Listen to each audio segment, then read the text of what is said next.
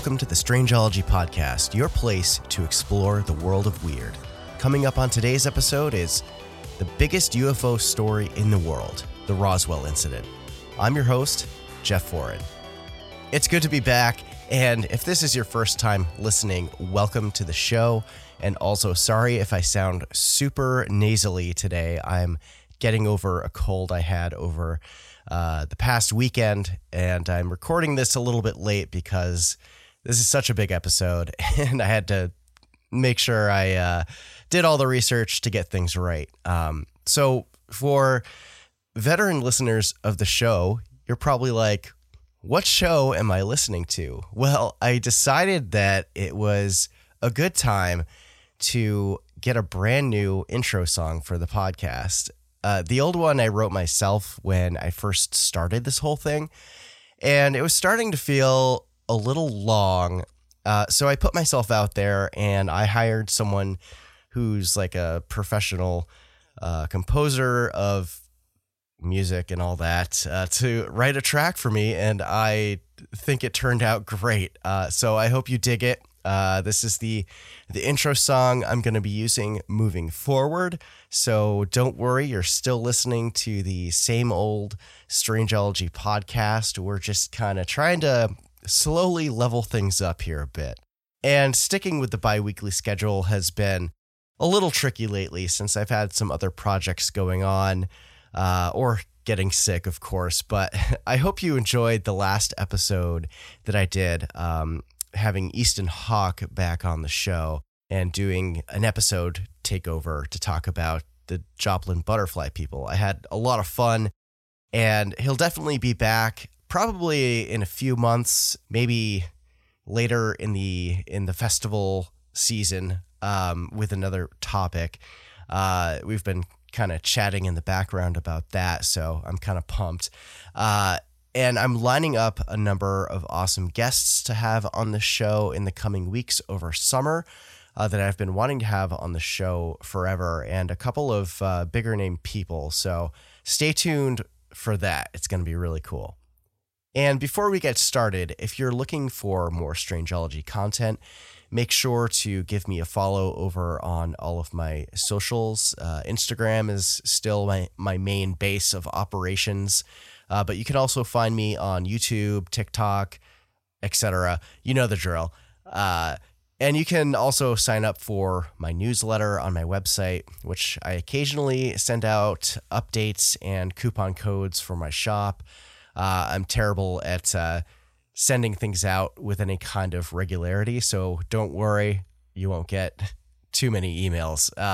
But it's definitely handy to have, especially around like the holidays and stuff, if you're looking to pick up some cryptid gear.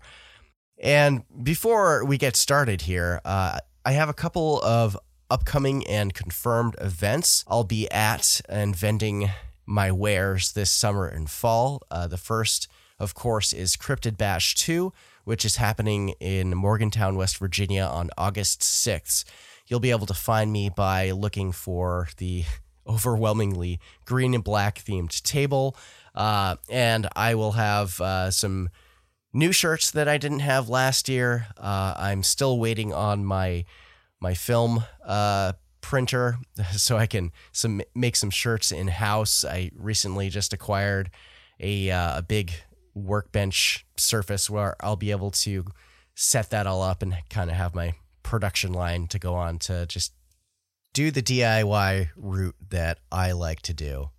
My next event after that, and this is the first time I'm announcing it, is going to be the Sasquatch Calling Fest, which is happening on September 24th in Whitehall, New York, which is awesome because it's only a couple hours away from me instead of 10 to 15 hours. But that'll be a lot of fun. I was hoping I was going to do that one last year, but the logistics just did not work out for it. But I just picked up a canopy tent and a couple extra tables, so I'll be able to have a really cool display since it's outside in a park along a river. So I'm looking forward to that one. And of course, again, this year I will be at Cryptid Con in Lexington, Kentucky on November 19th and 20th. And that's going to be a blast, like it was last year. So yeah, definitely mark those dates on your calendar if you like going to cryptid or Fortean themed festivals. Hopefully next year or the year after, I'll be able to pick up a couple more gigs, if you will, on the way. I would love to get out there more, but definitely a lot of stuff happening in the horizon. So we'll see how it all plays out. And the other weekend was the Wytheville UFO Fest, which I heard had an amazing turnout. So if there's one that I do next year, I definitely want to get on that one. But I think I'm going to have to invest or start a GoFundMe or something for a Strangeology mobile, like the Mystery Machine van or something like that, because my car can barely fit all of my vending setup and all my merch, and also fit me too. So, yeah, that'll be fun trying to navigate. But anyway, today's episode is again on the Roswell incident. Since we're coming up on the 75th anniversary, I figured this would be a really good time to dig deep and look into this story. So let's get into it.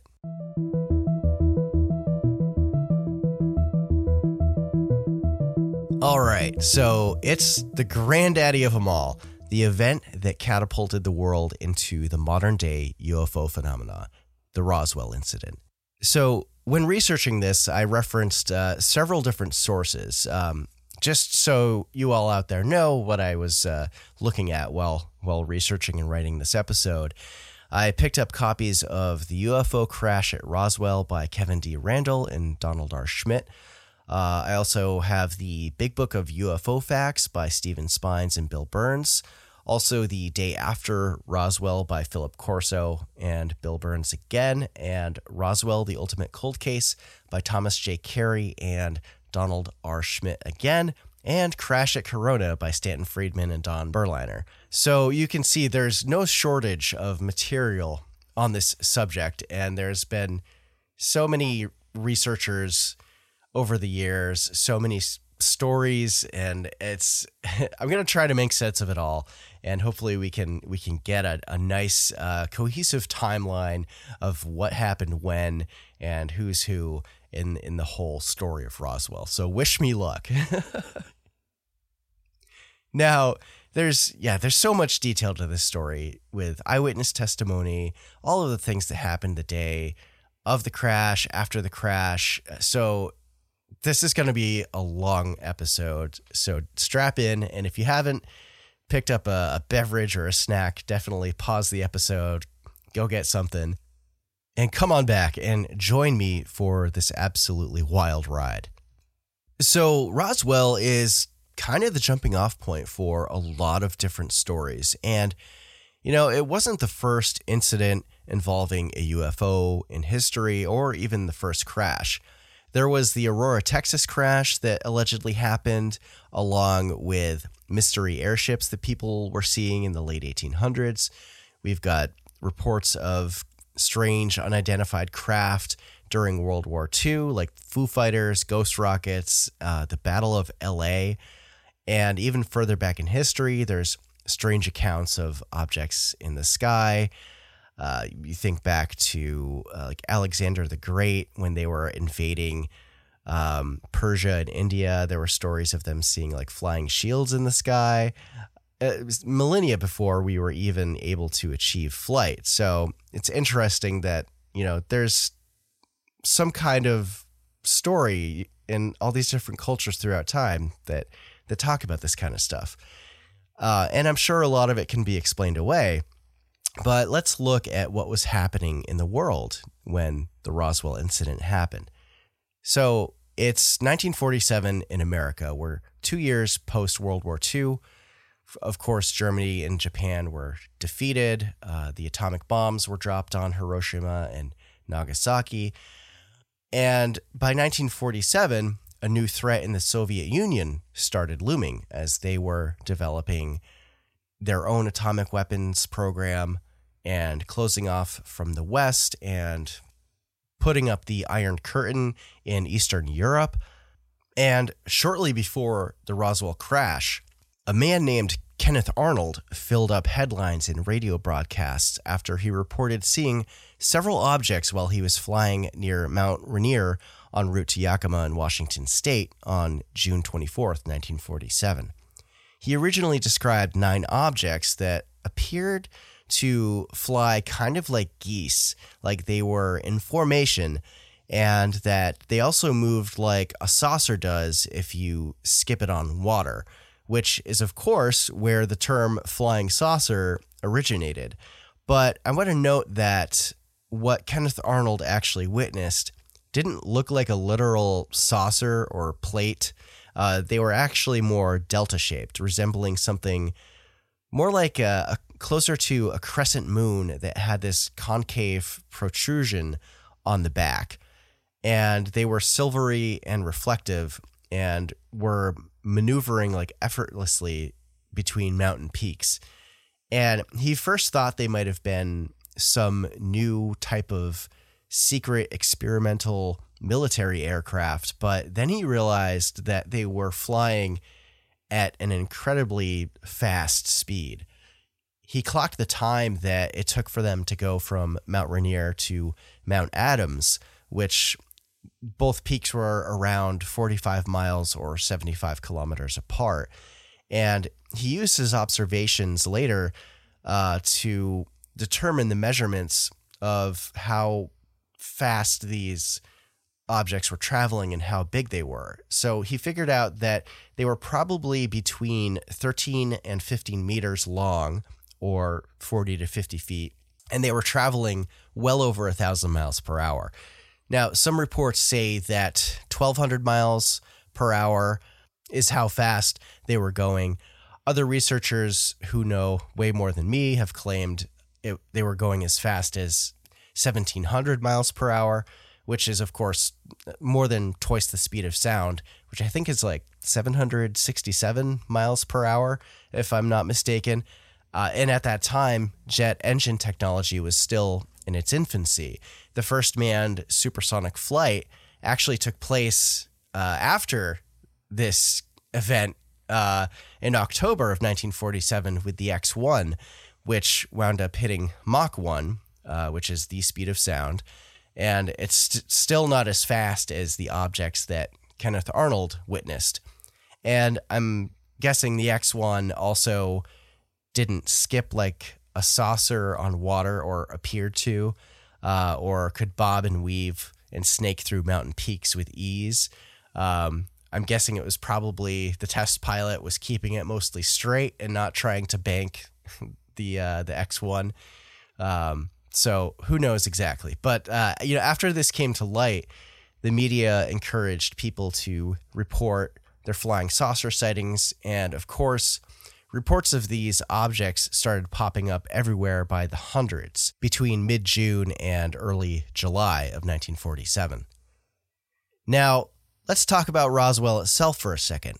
Prior to any incident involving aliens or UFOs, historically, Roswell is considered to be the cradle of space exploration in America, which is interesting. And it was the place where Robert Goddard first started experimenting with rocket technology. So there's this history and connection with outer space here already, that's kind of a cool little historical factoid. And more recently, it was also, or is also, the place where the daredevil Felix Baumgartner broke records for the highest skydive ever.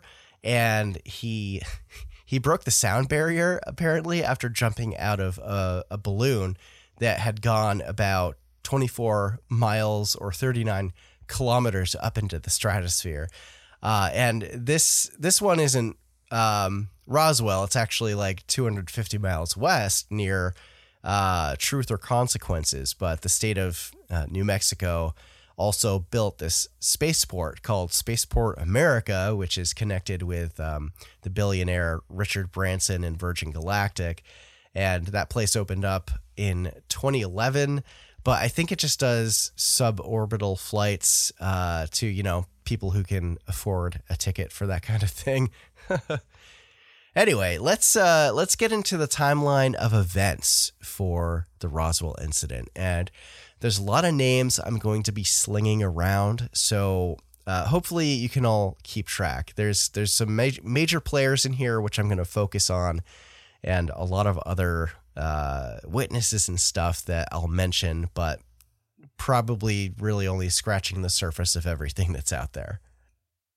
On the evening of July 2nd, 1947, around 11 p.m., several people in or near Roswell, New Mexico, claimed to witness a disc-shaped object in the sky, moving fast in a northwesterly direction. There was a thunderstorm that night around Corona, New Mexico, with heavy rains, and a rancher in this small town, some 75 miles outside of Roswell, remembered hearing an explosion in the middle of the night that was distinct from a thunderclap.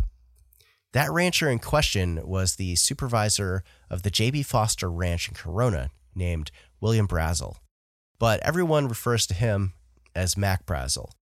The morning after the storm on July 3rd, Mac had gone out to move the ranch's sheep into a new pasture.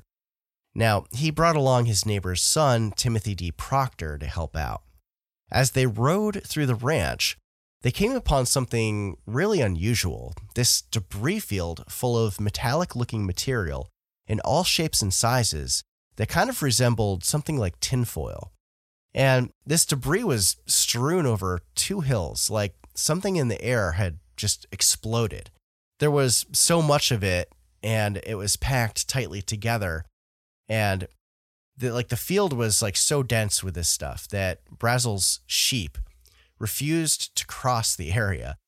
Mac wound up picking up some of the debris, and he found it to be incredibly light. And even though this stuff came from something that busted into a million pieces, the individual chunks of it were incredibly durable. He tried bending some of the pieces, but they apparently wouldn't bend. And then he pulled out a knife and tried cutting them, but his blade had no effect. He even tried pulling out some matches to burn the debris, and they were entirely resistant to fire. Like, they wouldn't even leave scorch marks, apparently. So ultimately, this debris was kind of more like an annoyance to him. It was cluttering his field where his sheep were supposed to be grazing. So Mac and D. Proctor decide to gather a bunch of it up and kind of like push it into some underbrush to get it out of the way. Brazel kept a couple of pieces of the debris with him and wound up bringing it over to the Proctor's house and spoke with D. Proctor's parents, Floyd and Loretta, about the debris. And he showed them some of these small fragments and demonstrated their durability, again with matches, knives, trying to just break this stuff up, and it just wouldn't give. They had no clue what it could be, and he offered to show them the field on his ranch where he found this stuff, but they had too much going on and couldn't afford the gas to make the trip, which was about 10 miles away from their home. Now, over the 4th of July weekend, he wound up showing his son Bill some of the debris, and later on the 4th, Mac goes into Wade's bar in Corona, where he brought the debris with him to show off, and he told all the locals of this apparent crash site on the ranch where he worked. And somebody suggested that he should try to claim a reward because it could be one of these flying saucers that people keep reporting after the Kenneth Arnold incident. Now, the Foster Ranch didn't have a phone or radio.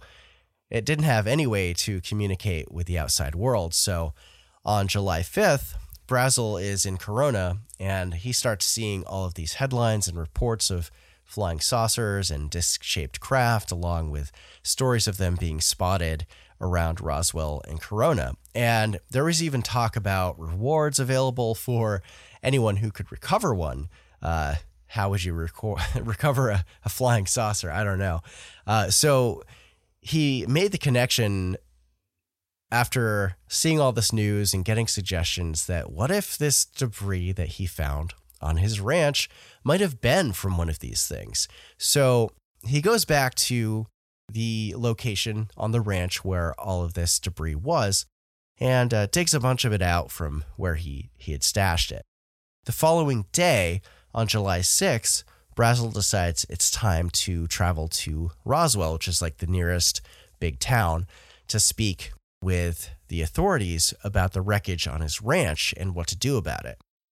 He met with Chavez County Sheriff George Wilcox of Roswell, New Mexico, and tells him about the debris field on his ranch outside of Corona. And he presents a few pieces of this mysterious debris. Due to how serious this sounded, Sheriff Wilcox felt obligated to, in turn, report this find to the Roswell Army Airfield. Now, at the time, the Roswell Army Airfield was home to the 509th Bomb Group, the only atomic-armed air squadron in the world at that point in time. So at this point, word's getting out and things are starting to come to a rolling boil with this story. But this isn't even where things get crazy. So definitely keep on listening.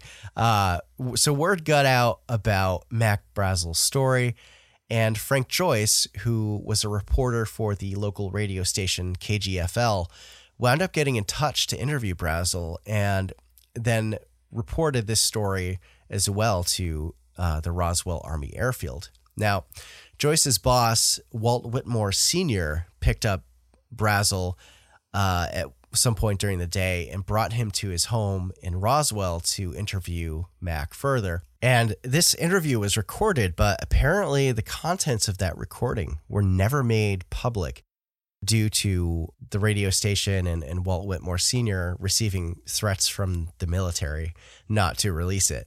However, what was said during his private interview versus what Mac Brazel says publicly a few days later were significantly different. So Brazel proceeded to bring in samples of the debris to the Roswell Army Airfield and showed them to the base commander, Colonel William Blanchard.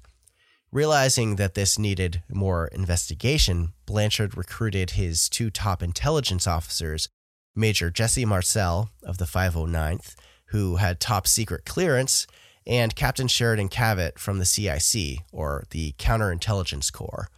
According to several researchers, these men, and particularly Jesse Marcel, were among the best, if not the best, intelligence officers in the U.S. military at the time. And this happened on July 6th, so it was a holiday weekend. And normally in an event involving some kind of potential crash, Blanchard would have more likely just sent a couple of enlisted personnel out to a site to investigate. So the fact that he is sending out kind of like the top brass intelligence officers that he has available to him on a holiday weekend, I would think is kind of significant. And there's another aspect to Captain Cavett. He specialized in intelligence regarding foreign adversaries and designs, so it would seem that Colonel Blanchard may have suspected whatever the debris that Mac brought in might not be American. And during this time, the Cold War was just beginning. There was a lot of paranoia around Soviet communist infiltration into America, as well as tensions between Eastern and Western Europe, along with the fear that America wasn't going to be the only kid on the block with atomic weapons at their disposal. This was a time of great uncertainty, so it makes sense that the base commander of the only nuclear atomic armed squadron is sending out the best men for the job to check this thing out. And I'm sure there was some suspicion of this being potentially something from the Soviet Union, but what happened next is what many researchers consider the flashpoint that started one of the biggest cover-ups in history and also marked the beginning of the modern UFO era. The next step that Colonel Blanchard took was to call in to the Carswell Army Airfield in Fort Worth, Texas, to speak with his superior officer, Brigadier General Roger Ramey, as it turns out. Ramey was on vacation for the holiday weekend, and he couldn't be reached at the time. However, his chief of staff, Colonel Thomas Dubose, took the information down from Blanchard and relayed it directly to the Pentagon. So higher-ups in command were aware of this incident, and allegedly it even went up to President Truman. So let's talk about the initial investigation. So Marcel and Cavett arrived the evening of July 6th to Foster Ranch, which was, I think it was about a 4-hour drive to get out to Corona. But they weren't able to do much since they arrived so late in the day. The sun was setting. So they wound up just testing some of the debris that Mac Brazel had on hand for radiation. But they didn't find any signs of it with their equipment. I assume they had something like Geiger counters, but none of the materials that I looked through specified what exactly they were using to detect radiation. But the following morning, on July 7th, Brazel took Marcel and Cavett to the debris field on his ranch, and they began to investigate. So Marcel noted that the debris field was around 200 feet wide, and it stretched out for 3/4 of a mile, which after examining the wreckage, Marcel believed that it was bizarre and significant. There was foil-like material everywhere, along with these strange little I-beam type chunks of metal, as well as some kind of super tough parchment-like paper. There was also stuff that looked like balsa wood mixed in with the wreckage. They also tested the whole area for radiation, but again, they didn't find any sign of it. Interestingly, despite their expertise, Marcel and Cavett didn't recognize any of the debris.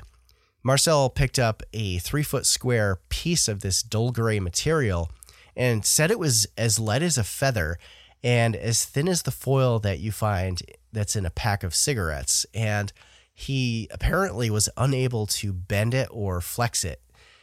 And sometimes description of this stuff kind of makes me think of material like Mylar, which was one of the trade names for this polyester type film. You're probably familiar with Mylar balloons and the Mylar shell casings that go on little like 1 to 2 inch buttons and stuff like that.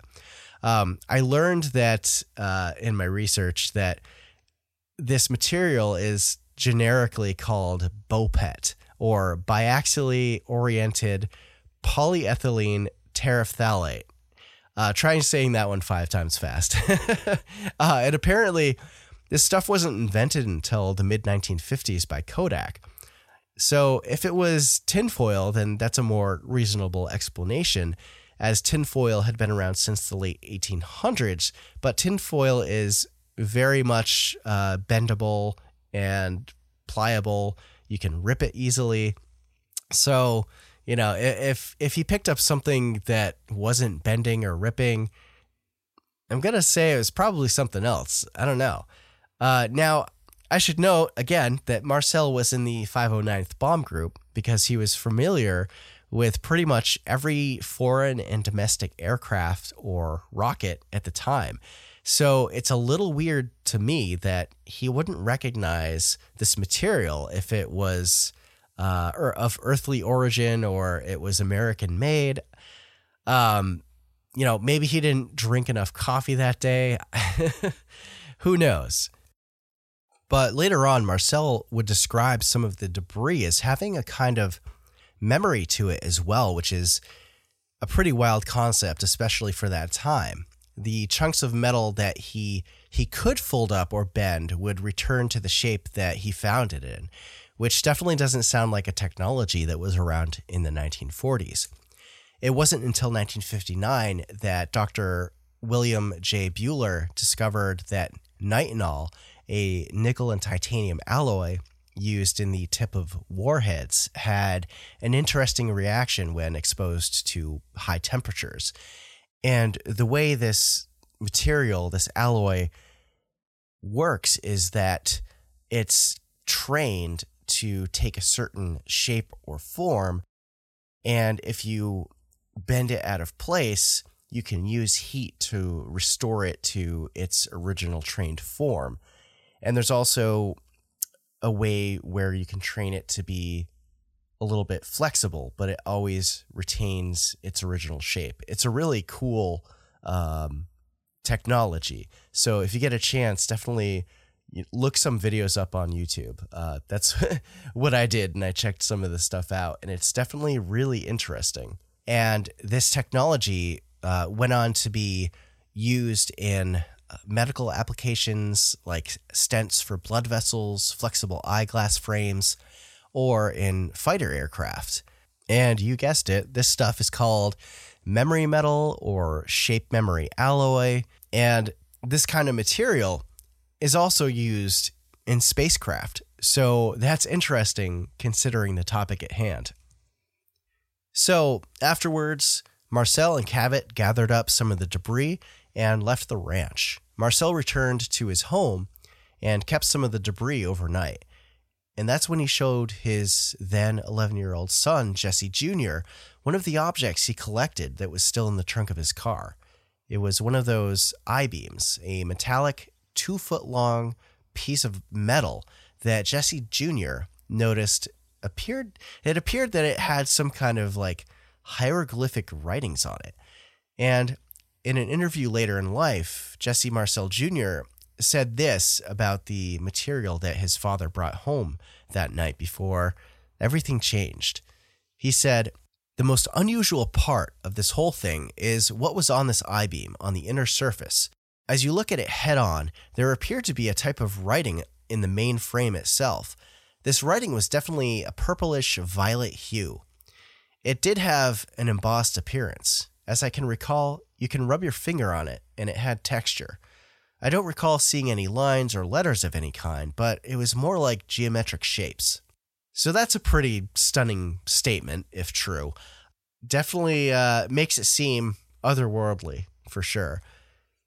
So the following day, it's now July 8th, the entire area around the debris field was cordoned off by another CIC officer named Louis S. Rickett, who began placing MPs or military police all around the crash site.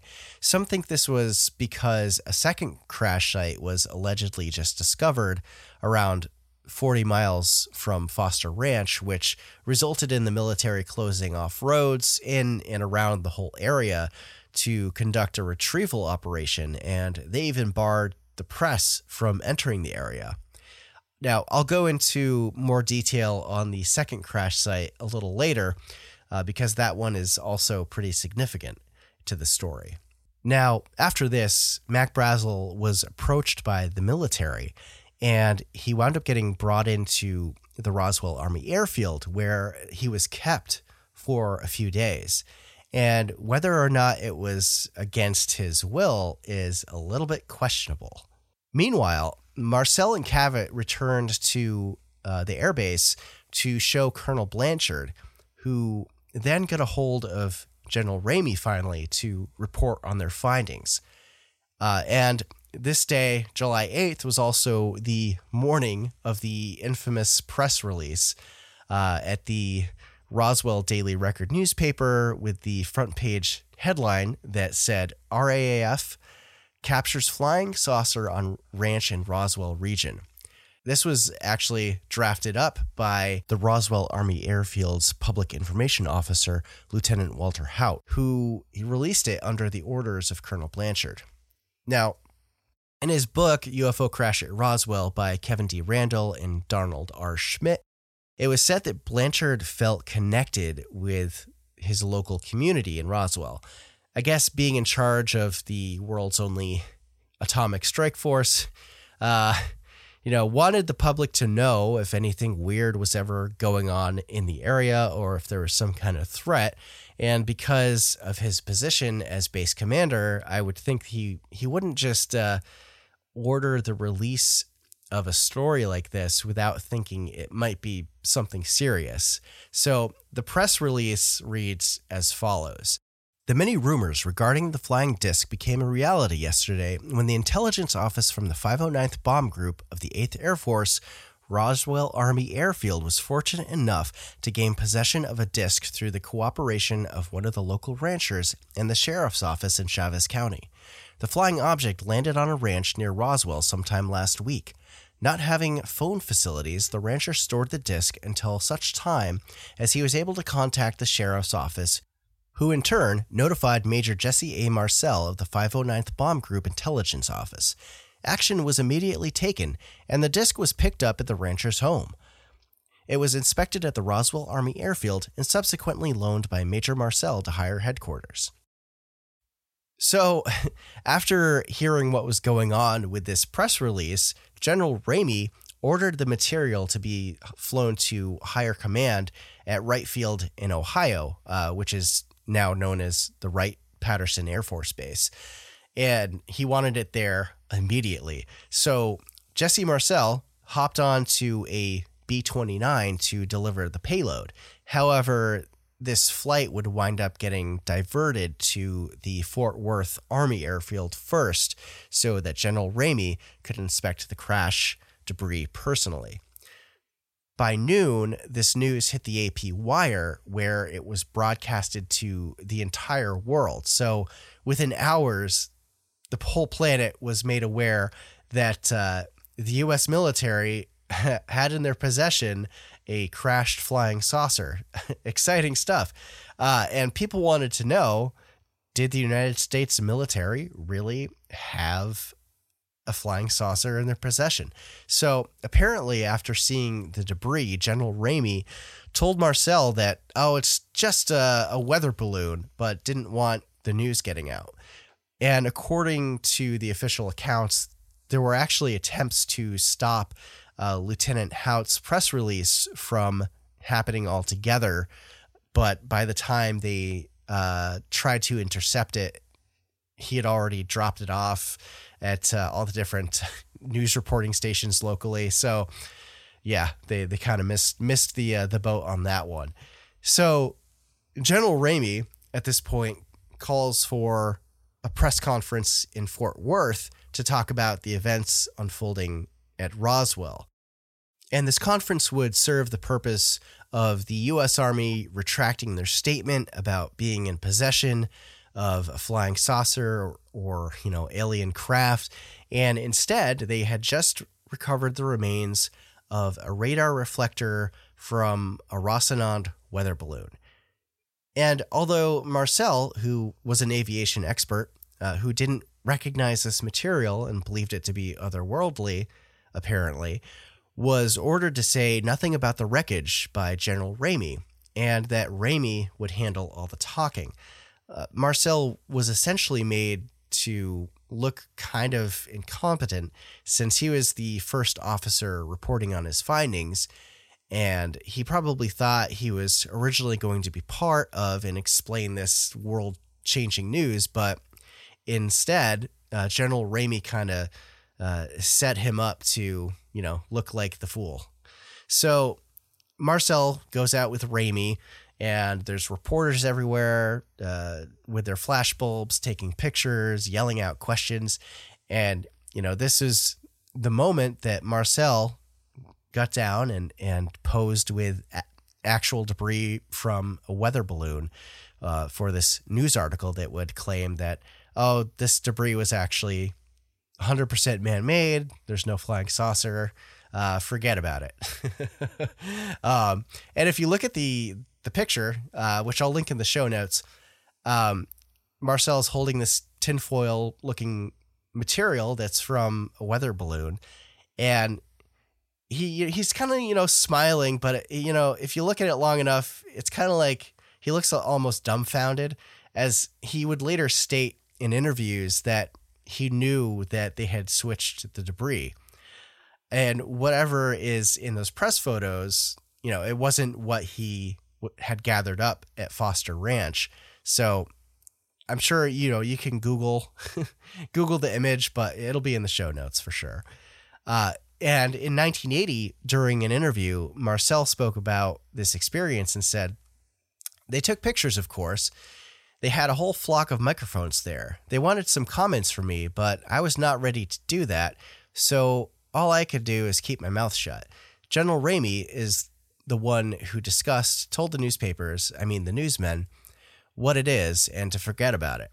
It was nothing more than a weather observation balloon. Of course, we both knew differently. And it turns out that Ramey wasn't really the one pulling the strings. He actually had been ordered by a General Clements McMullen, who was the Chief Deputy Strategic Air Command officer at the Pentagon, to use this story of it just being a weather balloon, which Ramey's chief of staff, Colonel DuBose, later described this story as an attempt to kind of put out the fire.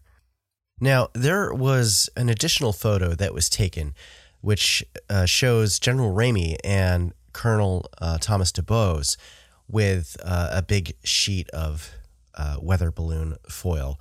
And there's something interesting that was kind of figured out in recent years. It looks like in the picture that General Ramey is actually holding a memo.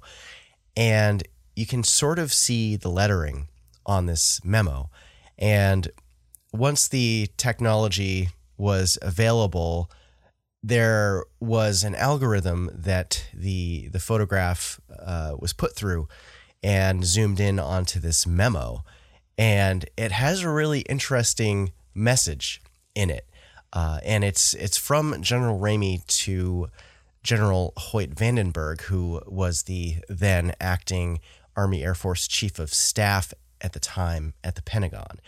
And he's providing Vandenberg with this update on what's going on with Roswell.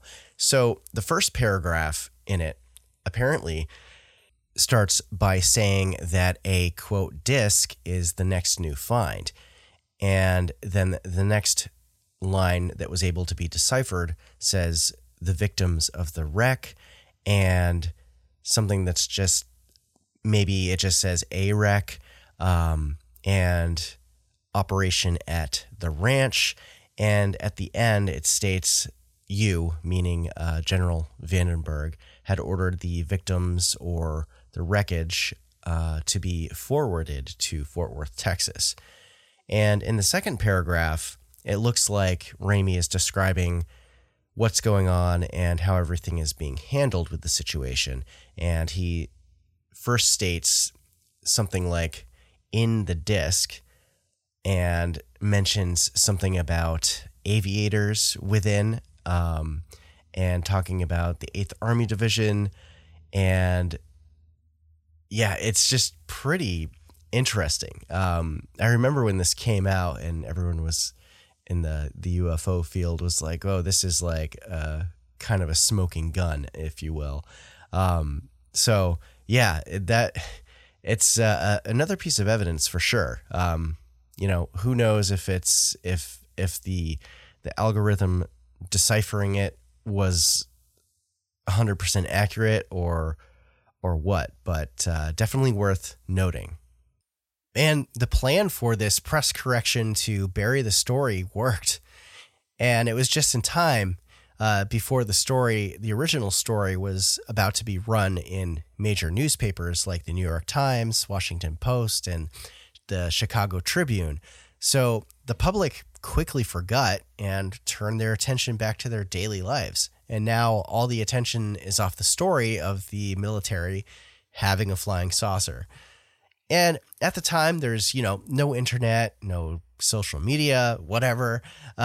So news didn't travel as fast as it does today. So it was kind of an easy story to squash. And with the USA just getting out of World War II and playing a huge part in winning that war, people back then didn't really question if the military had any ulterior motives. One quote that I found interesting while doing my research for this episode was from Philip Corso's book. And he said in it, in Roswell in 1947, the landing of a flying saucer was no fantasy. it was real. The military wasn't able to prevent it, and this time the authorities didn't want a repeat of War of the Worlds. So you can see the mentality at work behind the desperate need to keep the story quiet. And that's certainly motive enough to prevent something like mass panic and hysteria. The War of the Worlds broadcast by Orson Welles had only happened 9 years earlier in 1938. And although the hysteria wasn't as widespread as newspapers at the time claimed, many people thought that it was like 100% real. People were missing the disclaimer that this was just a fictional story. It's all for fun. And, there was people that panicked and, bad things happened. And there was this idea that in the back of the minds of the military higher ups that they didn't want news of something similar, but also potentially, if this was real, if it was real, they didn't want something like that to cause chaos. I mean, there's still the argument today that, if aliens landed on the White House lawn or presented themselves however, that the world would descend into chaos, all like world religions would like go by the wayside or something like that, and people just wouldn't know what to do with themselves. So yeah, it's something to consider, right?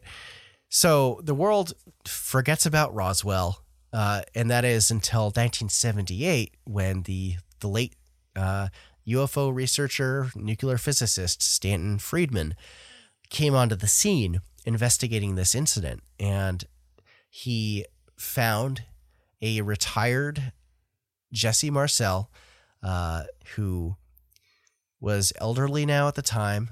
He made it to lieutenant colonel, and then he left the Army, I believe, in the late 50s, and he maintained after 31 years that the wreckage he witnessed and handled personally during that incident was not from a weather balloon. And I've got a couple of quotes from Jesse Marcel during his interviews with Stanton Friedman, in which he had a few things to say about the wreckage, which I'm going to just read here real quick. So one of these quotes, he says, "I saw a lot of wreckage, but no complete machine. It had disintegrated before it hit the ground. The wreckage was scattered over an area about 3/4 of a mile long and several hundred feet wide. I was pretty well acquainted with most everything that was in the air at that time, both ours and foreign. I was also acquainted with virtually every type of weather balloon or radar tracking device being used by either civilians or the military. What it was, we didn't know. We just picked up the fragments. It certainly wasn't anything built by us." And then there's this other quote. "It felt like you had nothing in your hands. It wasn't any thicker than the foil out of a pack of cigarettes, but the thing about it that got me is that you couldn't even bend it. You couldn't even dent it. Even a sledgehammer would bounce off of it. I knew that I had never seen anything like that before. It was not anything from this earth. That I'm quite sure of. Being an intelligence officer, I was familiar with just about all materials used in aircraft and or air travel. This was nothing like that. It couldn't have been." And this interview is kind of like the catalyst for reopening the whole case on Roswell. And throughout like the 80s and 90s, all these TV specials and books and researchers started popping up. And yeah, so this is where things start getting wild. So, all right, I bet you're wondering about what's going on with Mac Brazel. So on July 9th, he was apprehended by the military. He wound up getting escorted by military officers to Roswell to make a statement to reporters. And it seems after being held by the military for a few days that his original story of finding the supposed flying saucer debris had changed. So originally he was out with Dee Proctor on July 2nd or 3rd. And the story changes to he found this debris when he was out on the ranch with his wife and 2 kids, Bessie and Vernon, around June 14th. He also changed the description of the material he found and described finding smoky gray colored rubber over a much smaller area, about 200 yards, versus the 3/4 of a mile long debris field that Jesse Marcel had noted.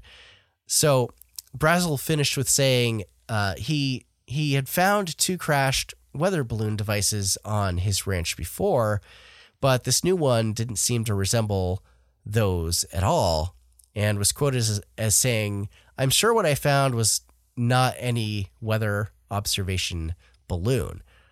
So that's interesting. So some of the details changed, the timeline changed, and but he's still kind of, saying it wasn't a balloon, but it also wasn't a flying saucer.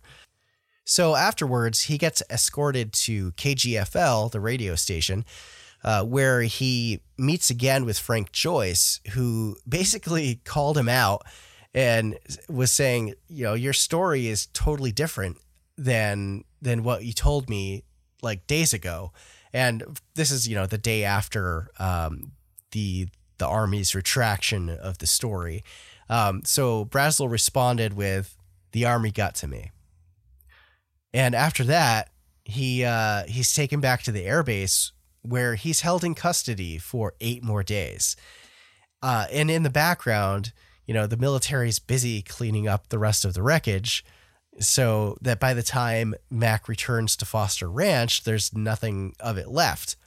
There were some stories where there was like maybe a fragment or two that was seen down like in a sinkhole or something like that was going to be too difficult to get to. But if they were being monitored, so if they brought something back or they found something, that the military would come by anyway and just kind of swipe it from them. So it seemed after this whole ordeal, Brazel remained silent about it, save for a few moments where he would say a few key things to close family members. It also appeared that he came into some money, either some kind of like lump sum of cash or perhaps a pension of sorts that kept him well stocked with funds. Some have suggested, like Stanton Friedman, that this could have been the military's way of keeping his mouth shut. Others who knew him insisted that he would never submit to bribery, but who knows? The right amount of money can make people do some things you'd never expect. And it's evident that something shifted, because he also wound up buying a brand new truck after this whole ordeal, and he got out of the ranching business shortly after and wound up opening up his own public storage locker business, like total 180.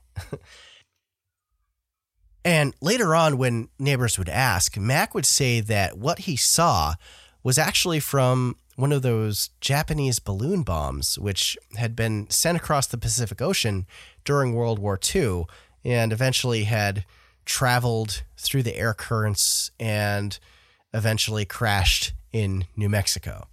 And those were actually a thing that the Japanese were working on developing, but I don't know if they ever actually implemented any. Maybe they tested a few. I know that during the Battle of LA incident in 1942, one of the theories was that the object could have been balloon bombs or a balloon bomb from Japan, since there were, I think, submarines or destroyers off the coast of California that had traveled by and were shelling a few towns at the time. So, that is a possibility for sure. So Mac's son, Bill, would later say that he told a different story to his family in private that wasn't the Japanese balloon bomb, and that whatever it was not a balloon, and they would all be better off not knowing the truth. And of the details that he did disclose to Bill, however, was that he saw some of the writings on the materials, which he described as looking kind of like a Japanese or Chinese writing, which is interesting because that does lend credence to the Japanese balloon bomb theory, but he also could have been mistaking them for, some kind of pictographic or hieroglyphic type symbols, which is what Jesse Marcel and his son saw on the I-beams. So ultimately, it seems that Mac Brazel was sworn to secrecy and took whatever he knew to the grave. Now, let's talk about the second crash site and a third crash site, because this makes things a lot more interesting. So, according to Stanton Friedman, he believed that the first site at Foster Ranch was the initial point of impact for whatever this craft was. And it kind of bounced off the ground and left this cluster of debris and junk spread over a big swath of land. And then it kept traveling some 40 miles and would eventually crash there. And that would be the second crash site, which had the main body of the UFO. And then there would be a third site some 1 to 2 miles further from that seemed to have some kind of escape pods, which is new information for me. I feel like any kind of TV special I've ever watched or anything I've ever read kind of skips this detail. So I thought this was really cool. Or maybe I just wasn't paying attention. But the testimony by the witness, Gerald Anderson, was that there was this supposed third crash site, located some 40 miles from Foster Ranch near San Augustine. And it was revealed in this interview with Stanton Friedman in 1991. And at the time, Gerald was just 5 years old in 1947, but he claims that he remembered accompanying his father and his uncle on this rock collecting expedition. At the same time, everything else was going down at Foster Ranch. Everything was going as it should until the Andersons unexpectedly stumbled upon this horrific scene. Gerald recalled seeing these 3 badly injured bodies that were strewn across the landscape. He said that they looked like they were about 4 to 4.5 feet tall, and he told Stanton Friedman that these bodies were humanoid, but they weren't human. And eventually, one of these beings noticed them and attempted to communicate, although the other 2 definitely seemed like they were dead. Interestingly, there is a secondhand account corroborating the story of a third crash site that comes from a man named Vern Maltese. Now, Vern had a friend in the U.S. Soil Conservation Service named Barney Barnett. That same day, Barnett, too, told Vern that he came across this scene of these 3 weird alien bodies, and he hung out for a bit when another group of civilian archaeologists showed up.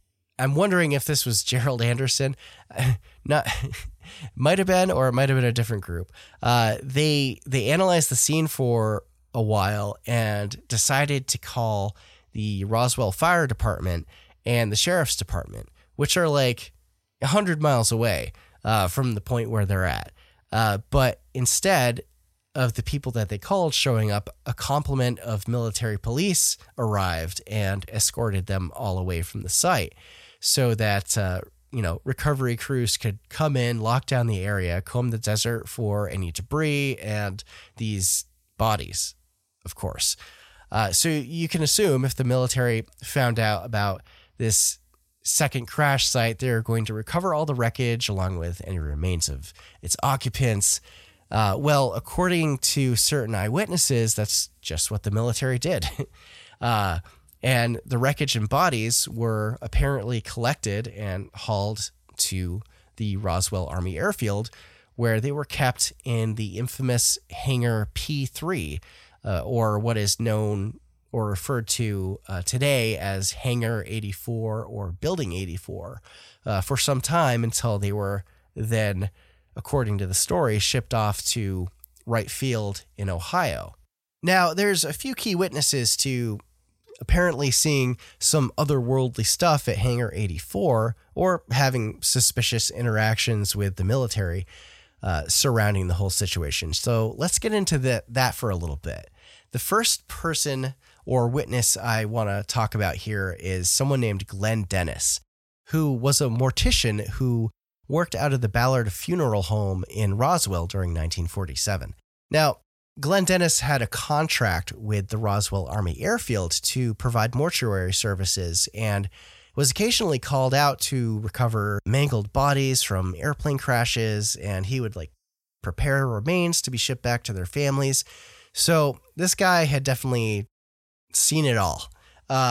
So around July 9th or 10th, he receives several interesting calls from the Roswell Army Airfield mortuary officer, and he has apparently heard nothing about the buzz about wreckage found at Foster Ranch and potential flying saucers and all that. So at that point, the military had shut the story down, but so he must have missed the newspaper from the Daily Record on July 8th. And the story probably died down locally pretty quick too. I'm sure there were still some rumors going around, but yeah, it seems that it was largely quelled. So the mortuary officer at the base, as it turns out, wanted to know about hermetically sealed caskets and what was the smallest size that they could get.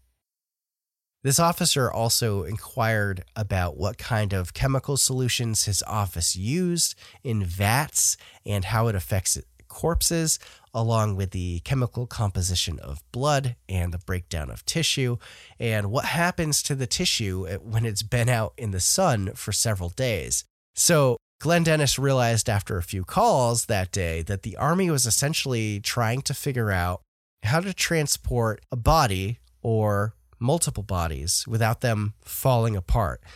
But I should note that Glenn Dennis said that the mortuary officer he was speaking with was really vague if he was actually talking about a single body or multiple bodies, if they were actually in possession of someone or something that was deceased, or if there were any bodies at all. So I'm thinking he was asking so theoretically, how do you preserve and move a dead body that's been baking in the sun for a week?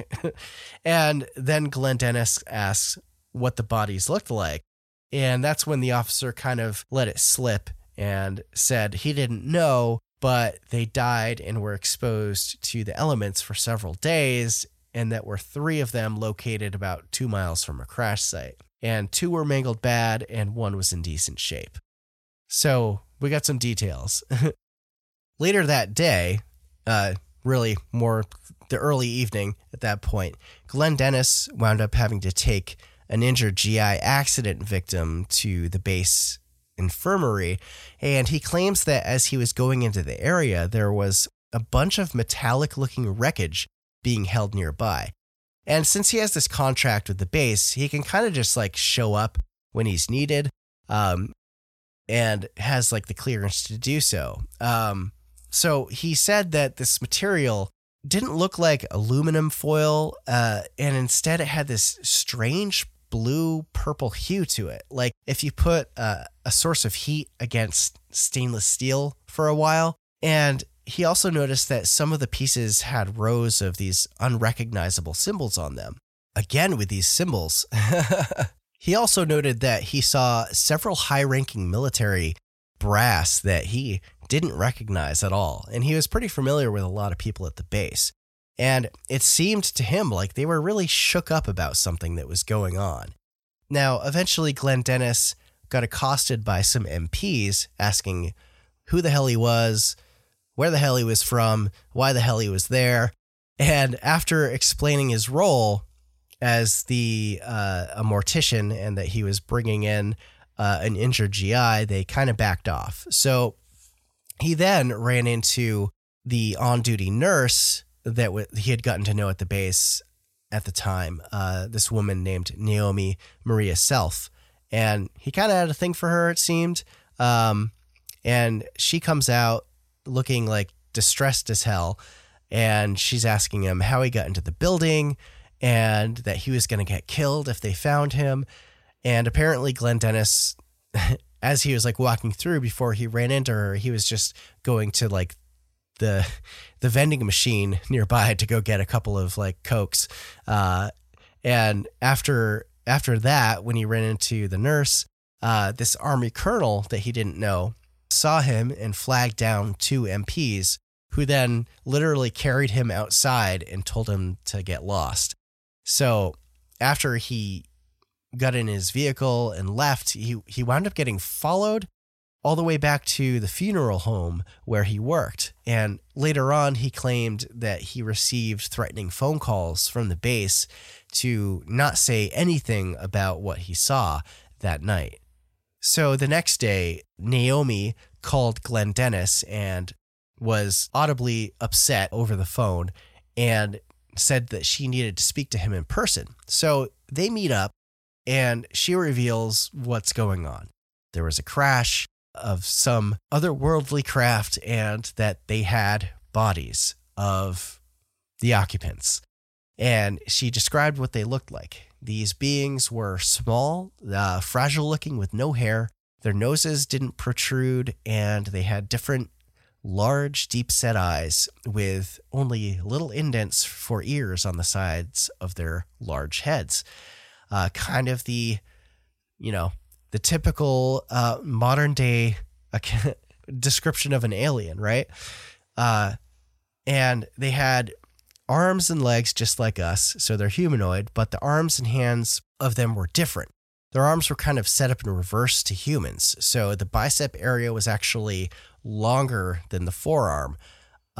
So short forearm, long bicep. On a human, it would be a longer forearm and short bicep. Did I? I think I got that right. And then their hands had no thumbs, so they only had 4 digits, or finger-like or tentacle-like appendages, as it was described. And the word tentacle kind of applied a little bit because apparently the tips of the fingers appeared to have some kind of suction cups on them, and they couldn't tell if these beings had reproductive organs either, perhaps due to 2 of the bodies being badly damaged and burned, or maybe there was something else to it. She wasn't clear exactly. But she described that the smell of the bodies as being absolutely like horrid and putrid, and you couldn't get within 100 feet of them without getting sick to your stomach. Apparently, when Glenn Dennis had arrived the day before, Naomi had just run out of the exam room where the doctors were checking out the alien bodies, and she needed to get fresh air because she couldn't stand the smell and was getting sick. And she also said they wound up having to turn off the air conditioning in the exam room so that the stench wouldn't, go through the HVAC system of the hospital at the air base. And yeah, nasty stuff. So the doctors apparently gave up because the conditions were too hot and brutal, and they completed preparing the bodies in the Hangar 84.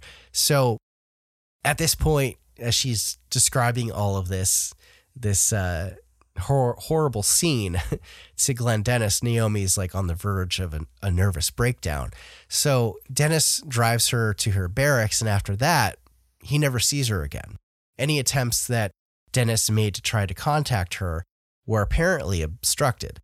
She was either away at a seminar, and then eventually he was informed that she got transferred to England, and he eventually received this letter from her saying that she would explain everything, and it was really cryptic. So he wrote back to her, but then he got his letter returned back to him, returned to sender, with a stamp on it that said deceased. Like, what? So apparently, if this story is real and this nurse was real, right? She basically got disappeared as being like a primary witness to some wild stuff. According to Stanton Friedman, at least in the early 90s, efforts to find out the identity of this woman, this nurse, had been largely unsuccessful, with no records being found with the military records office or anyone with her name ever having served as an Army nurse. And he seemed to indicate that if she actually existed, it looked like any mention of her was potentially scrubbed from the records. Now, I want to go over a few other witnesses, but not all of them because there are tons, who claim to have seen alien bodies at the hangar. I know this episode's getting a little bit long, so keep with me for just a few more. So the next witness I want to talk about is Eleazar Benavides. So Eleazar Benavides was a private first class who was part of the security unit at Roswell, and he claimed that during July 8th, July 9th, there was this terrible smell coming from the base hospital, which kind of seems to bolster the claim from the nurse that Glenn Dennis had interacted with. In Hangar 84, he also claimed to see that there were alien bodies in there, and one of them was still alive, moving slowly from side to side, and it was under a sheet on a stretcher some 20 feet away. So initially, he didn't know that they were alien, but several personnel came in and took the stretcher that the living one was on, and while they were carrying it, they slipped. So just, picture the scene. They slip, the sheet falls away, and it reveals that the person or thing that's this being that's on this stretcher is this gray-skinned, hairless, big-headed, non-human entity. And Eleazar noted seeing a lot of crash wreckage in there as well that didn't look like it was from a plane. The next witness was Captain Oliver Wendell Henderson, who people just called Pappy for some reason. So he was one of the most highly regarded pilots at the Roswell Army Airfield, having served on 30 missions in Europe during the war. He also participated in atomic bomb tests in the Pacific after the war and had earned major commendations for his flight skills. Now, Pappy apparently witnessed some wild stuff around July 8th at the base, and in fact, he's apparently the guy who piloted the plane carrying the crashed wreckage of the supposed flying saucer to Wright Field in Ohio. And the B-29 that he flew, and I read somewhere, although I can't 100% confirm it, that the B-29 that Pappy was flying might have been the Enola Gay, the same plane that dropped the first atomic bomb in Japan.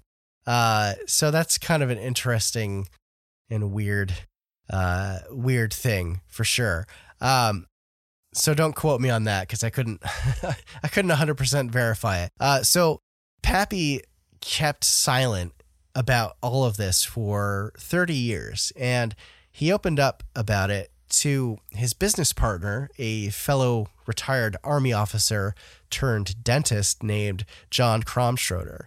And Pappy passed away after a battle with cancer in 1986, and Kromschroeder came public about Pappy's story 4 years later in 1990, and he explained that Pappy had helped transport flying saucer wreckage and alien bodies, calling it quote-unquote spacecraft garbage, and he described the alien bodies as being small. And Pappy also managed to snag a small piece of the wreckage and held onto it all that time. He eventually let Kromschroeder see this metallic object, and being a bit of a metallurgist, he decided that it was made of some alloy that he was unfamiliar with. And Pappy also confided his story with his wife, Sappho Henderson, who has corroborated many of the details that were restated by Kromschroeder. And he also shared the stories with his daughter as well. And it wasn't until around the early 80s that Pappy actually told his wife what happened all those decades ago.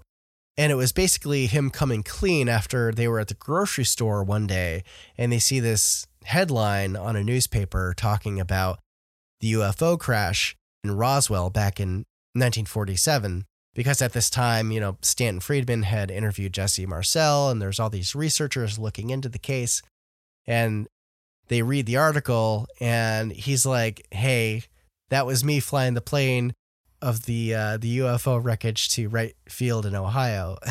So, that's kind of interesting. All right, so I'm going to mention one more witness here before getting into the theories. So this next one is from the Lieutenant Governor of New Mexico at the time and later U.S. Senator Joseph Montoya. According to the story, on July 7th, Montoya was paying a visit to the Roswell Army Airfield, and this was, of course, the same day that the alien bodies were recovered and the wreckage from the crash was being brought in and stored at Hangar 84. There is no official explanation from what I could find as to the reason why Montoya was present at the base during this whole fiasco, but some think it's a reasonable assumption that the initial press release from Lieutenant Haut of a captured flying saucer and its almost immediate retraction from General Ramey drew the attention of Montoya, who may have wanted to see what was going on personally. However, people he's connected with that told his story have a different reason why he was there. So Montoya never officially stated anything regarding the Roswell incident by himself, but there is this secondhand testimony that came out in 1991 from his then drivers, Pete, Anaya, and his brother, Ruben. And they were staunch supporters of Montoya at the time. So they claimed that Montoya was at the base that day originally to do a dedication to some new airplane. And Ruben Anaya, Pete's brother, was at his home, and he apparently didn't have a phone. I guess not a lot of people had phones in their house back then. I don't know. So his father winds up stopping by his place, and he's like knocking on his door, comes in, and he tells Ruben that the lieutenant governor needed to speak with him urgently. So Ruben drives to his father's house, and his father has a phone. He gets a hold of Montoya to see what's going on, and it's not clear in the details if Ruben Anaya's father knew that Montoya was at the airbase, because how would he know where to call? So Ruben claimed that he heard a sense of panic on Montoya's voice saying, "I'm at the big hangar. Get your car and pick me up. Get me the hell out of here. Hurry." And Ruben then rushed to his brother Pete's house, and Pete was talking to two other supporters of Montoya, and they all piled in Ruben's car and headed to the airfield to pick up the lieutenant governor. And Montoya had told Ruben to, strangely, take an alternative route to the base so that they would avoid the main headquarters, which is kind of sus. So when the Anayas and the other associates of Montoya arrived, they could see that there was tons of military and city police guarding the entrance to the base. And there's all sorts of activity going on near the big hangar, Hangar P3 or Hangar 84. And they wind up making it close enough to the hangar, and they see the door to it, or one of the doors to it, swing open, and Montoya comes running out, and he jumps in the car, and he's like, "Let's get the hell out of here. Let's go." So it's like, what was going on that has Montoya that visibly shook? He explained to Anaya, or I guess the brothers Anaya and the other associates in the car, that there was all this wreckage in the hangar, and that he saw four, not three, but four little strange men. Three of them were dead, but one was alive. And he said that they were short and would have only come up to his chest if they were standing. He described them as being very skinny, and they had huge teardrop-shaped eyes, a small sliver in their face for a mouth, and overall had abnormally large heads. And they were all laid out on a table in the hangar. And the one that was alive, Montoya said he could hear it moaning, and it had its knees bent up. Like it was on its back, its knees were bent up, and it was rocking them back and forth, which kind of corroborates Benavidez's story of witnessing one of these entities and saying he saw them moving side to side. Now, Montoya nor his family, again, never spoke of this, and apparently he told the Anayas and the other associates in the car that it would be far too dangerous to talk about this, and if they did, he cautioned that the government might come after them. So, what really happened at Roswell? Let's get into the theories. There's so many more witnesses and angles to look at this story, but this is already a super long episode. So, I want to go over a couple theories before we go. So from 1947 up until 1994, the official military explanation for the Roswell incident was that it was just a weather balloon that had a radar reflector on it, and it had crashed around Foster Ranch. And because of this downplaying of the event, it was largely forgotten until Stanton Friedman dug up the case and started interviewing Jesse Marcel, and then it snowballed into other researchers interviewing tons more witnesses and building this whole picture of what may have actually happened back then.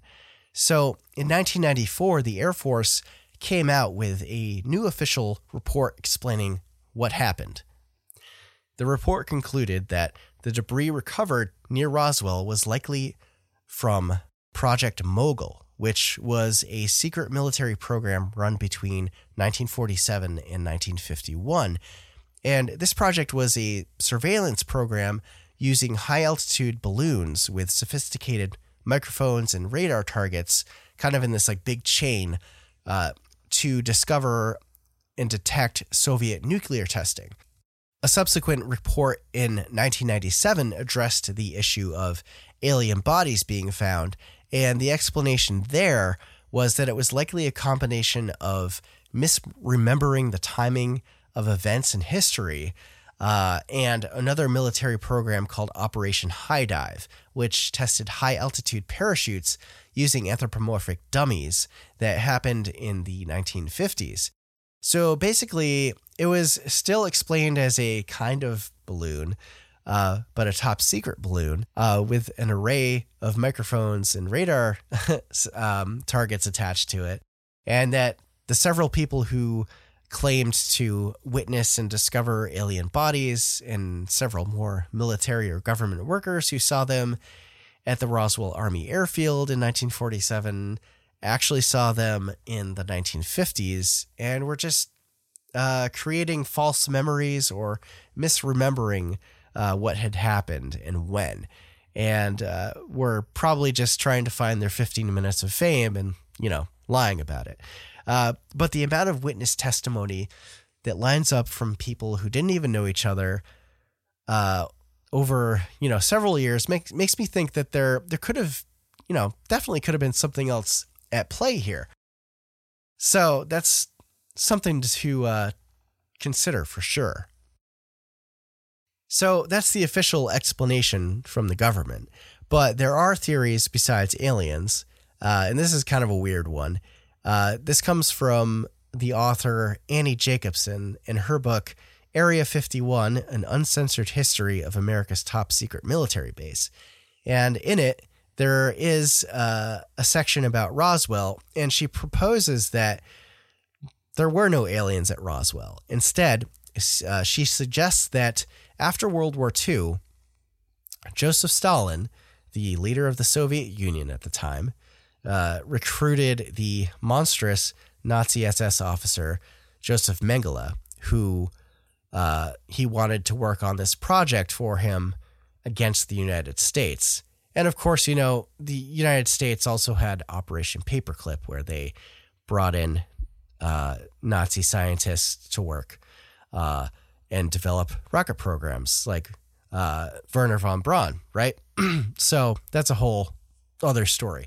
And for those who don't know, Mengele was a doctor and became known as the Angel of Death, who performed these horrific and abominable experiments on concentration camp prisoners. So the idea that was that Stalin recruited Mengele to produce grotesque child-sized aviators that would be remotely flown to the U.S., where they would land and cause hysteria and mass panic, like Orson Welles' War of the Worlds broadcast, like I mentioned before. And she claims that the bodies recovered from the crash site were actually short and deformed children who were around 12 years old. I mean, I don't buy this one at all. And apparently the book was highly criticized for poor research, tons of errors, and just like, it wasn't good. But now, of course, I got to dedicate a minute here to talking about the skeptic's point of view of all the witnesses and events around Roswell. And, you know, they're all on board with the weather balloon or Project Mogul explanation, which is to be expected. According to them, out of the 300 or so witnesses, apparently only 41 can be considered genuine first or secondhand witnesses. And out of that, 23 likely saw physical evidence and debris from something, but only 7 had ever suggested that the wreckage was alien or otherworldly. Now, most other witnesses, according to them, apparently just repeated the same claims as others or just made stuff up. And as far as one of the biggest witnesses, of course, Jesse Marcel, skeptics have claimed that Marcel had a history of exaggerating stories and that his claims about Roswell kind of evolved over time, such as agreeing with the wreckage being from a balloon at first, but then changing his story to say that the material we see in the famous press photos was not actually what was found at Foster Ranch. And they base this on him claiming that he had been a pilot and received all these medals for downing enemy planes, but apparently that was all false. So, you know, of course, there's always going to be skeptics with this kind of stuff. And I like to kind of look at every angle and see if we can come to any conclusions or new theories. But obviously one of the biggest and most popular theories is that the Earth was visited by extraterrestrials from another planet in outer space. And there's certainly enough eyewitness testimony about debris that was found and potential recovered non-human entities that are enough to raise an eyebrow and question the official narrative. While researching for this episode, I watched this short series on Discovery Channel called Roswell, The Final Verdict, where the show used this artificial intelligence that was developed by Dartmouth University in New Hampshire, just a hop skipping away from my neck of the woods, which could predict based on micro expressions in the human face that you can't detect as a human because they're so tiny, that if a person is telling the truth or if they're lying.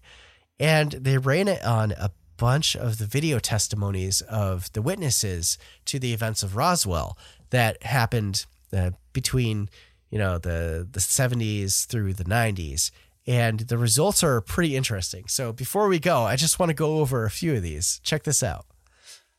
So Private Elazar Benavidez, he's the guy that claimed to see the live alien on a stretcher, as well as a couple of dead ones. And some think that he just made this story up, but according to the AI, the analysis of his video interview recording predicted that he was actually telling the truth. And it's funny on this show. There's, you got all the usuals are on this show, and like they're surprised that like, oh, that's actually true. Wow. It's like, come on, guys. All right. So the next one I have is from Joseph Montoya, New Mexico's lieutenant governor at the time. And his story, of course, was that he went to the hangar at the base and he saw strange debris methodically laid out. And then he also saw stretchers with aliens on them, and one was still alive, shocked him, and he ran from the hangar to meet up with the Anayas, who drove him away. And interestingly, this one, the AI did an analysis on Pete Anaya, who had a video interview done. And the AI predicted that Pete Anaya's account was actually false. So there was this idea that, Pete Anaya may have been threatened by the military or the government or something, or maybe the fact that he was a secondhand witness confused the artificial intelligence, or, maybe he was just making the whole thing up. It's, I think it could go either way. Now, Pappy, or Captain Oliver Wendell Henderson, he, again, was this really well-respected, experienced pilot, a decorated airman from World War II, had top security clearance, and he gets orders in July 1947 to fly a plane on a top secret mission to the Roswell Army Airfield and to bring some strange wreckage and bodies to Wright Field in Ohio. And he confides with his family that he saw these little people with big heads that were 3 to 4 feet tall, pale skin, had big eyes. They were humanoid, but not human. And his wife and his daughter, his wife, Sappho Henderson, and his daughter, Catherine, both get analyzed by this AI. And obviously their accounts are secondhand from Pappy. But the AI predicted that both of their testimonies were true. So that's kind of cool. And then Jesse Marcel, of course, we I don't need to repeat anything about him because he was, one of the first big major players. The AI did an analysis on one of his video interviews from the late 70s. The AI actually predicted that his was true, which is interesting considering the fact that skeptics are all over his case. Like, he was evolving his story and making things up and adding in new details that, so it's kind of interesting to see both sides of it. Now, Gerald Anderson, who was the then 5-year-old who was out with his father and uncle outside of Corona, some 40 miles away at the second or third crash site. And this was the alleged discovery of the alien bodies. And his testimony was analyzed, and the AI predicted that his account was truthful on the account of seeing wreckage, but false on the claim of seeing alien bodies. So do with that info what you will. All right. Now, there's also Barney Barnett, who was from the U.S. Soil Conservation, and he also claimed to find and discover the alien bodies. So interestingly, he sees this same scene that Gerald Anderson claims to see, but Barney Barnett's testimony was predicted to be true, which is interesting. And now Barney Barnett's testimony actually came secondhand from Vern Maltese. So, that's interesting. Another secondhand account that is predicted to be true. Now, this one I didn't actually go over earlier, but there was another military personnel that was at the base. This was Sergeant Frederick Benthal, and in the 1990s, he came forward and claimed to have actually photographed the alien bodies, and his account said that there were 4, not 3. And he said he took around 30 photos, described these beings as having 4 fingers, big heads, and smelled terrible. All the details we're familiar with several other testimonies. And he was unable to provide any photos or negatives, but the affidavit of his written testimony was corroborated with several other witnesses, and there were no video interviews with him. So they tried running the AI on that, but it wasn't able to confirm or deny the truthfulness. But I just wanted to throw that one in real quick that I forgot about earlier. Now, Lieutenant Walter Haut, Of course, he was the one that submitted the press release about the Roswell crash with orders coming down from Colonel William Blanchard. And his claim was determined to be true in regards to certain government agents trying to stop the story from getting out. And some think, and I probably should do like another episode on this in the future, but there were kind of like Men in Black types that apparently showed up. So there's so many things I could branch off with this episode. All right. And the final one here is Glenn Dennis, the local mortician in Roswell that got a call about hermetically sealed caskets. And then he shows up at the base, sees the distressed nurse, and gets harassed by the military. And his account, his testimony, according to the AI, was predicted to be true. So it's pretty interesting that many of these witness claims are predicted to be true, but also that some were false or like partially true. So I'd be interested to hear what, skeptics think of the Jesse Marcel claim or any of the other witness testimonies. Either way, I think that these results answer a lot of questions people have had over the decades, but also might raise new ones.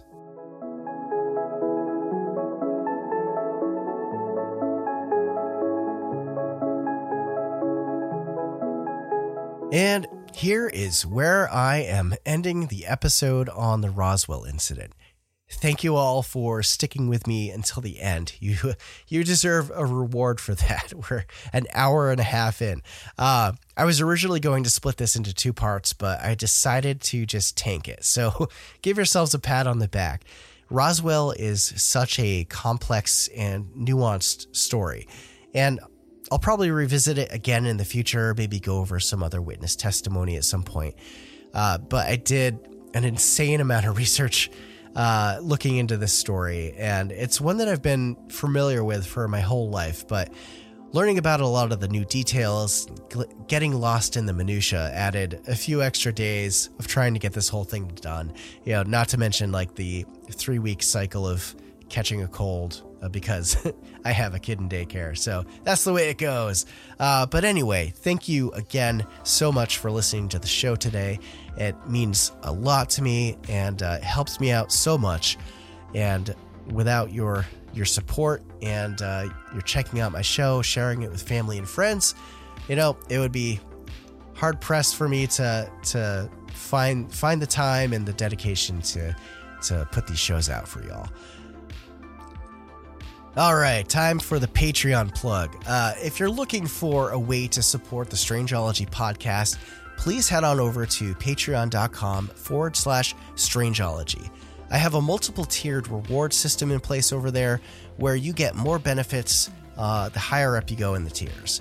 Some of the benefits include shout outs, discounts to my merch store, exclusive merch, a t-shirt of the month club, access to my VIP Discord rooms, early access to new episodes, and access to the bonus extension episodes I do called Strangeology Beyond.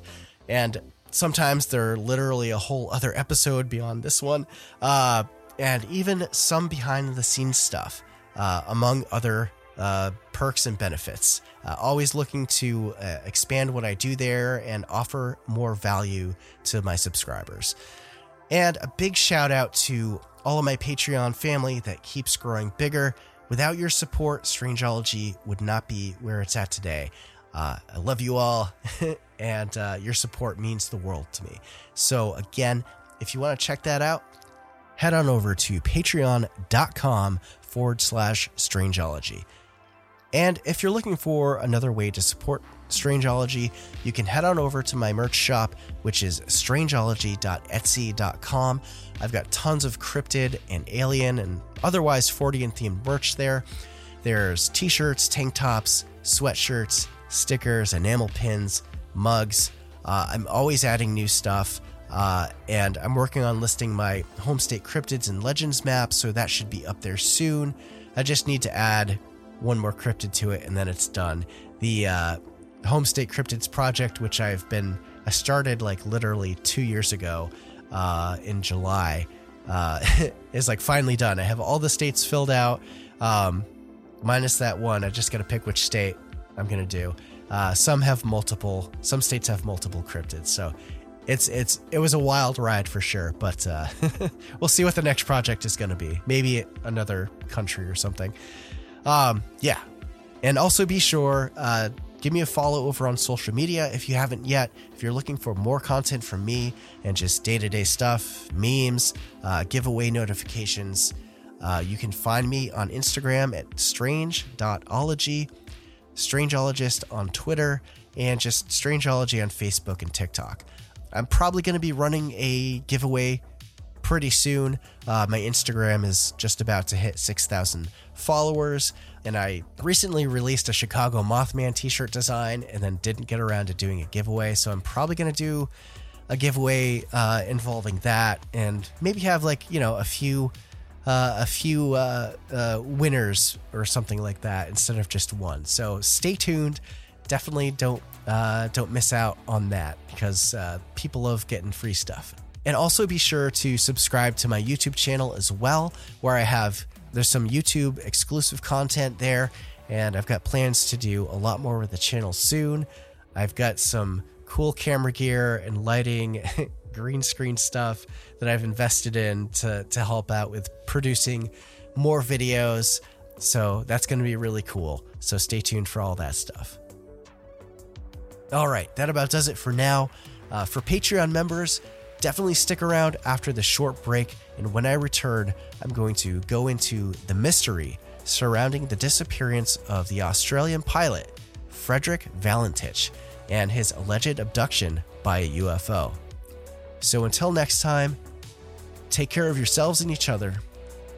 And as always, keep it strange.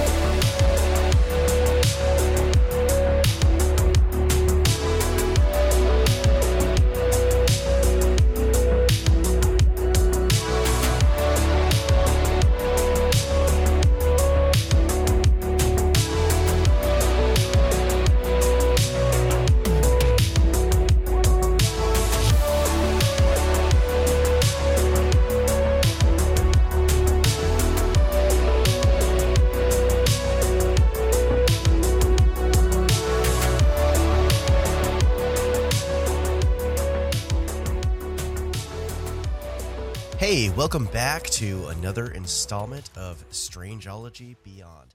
I hope you all enjoyed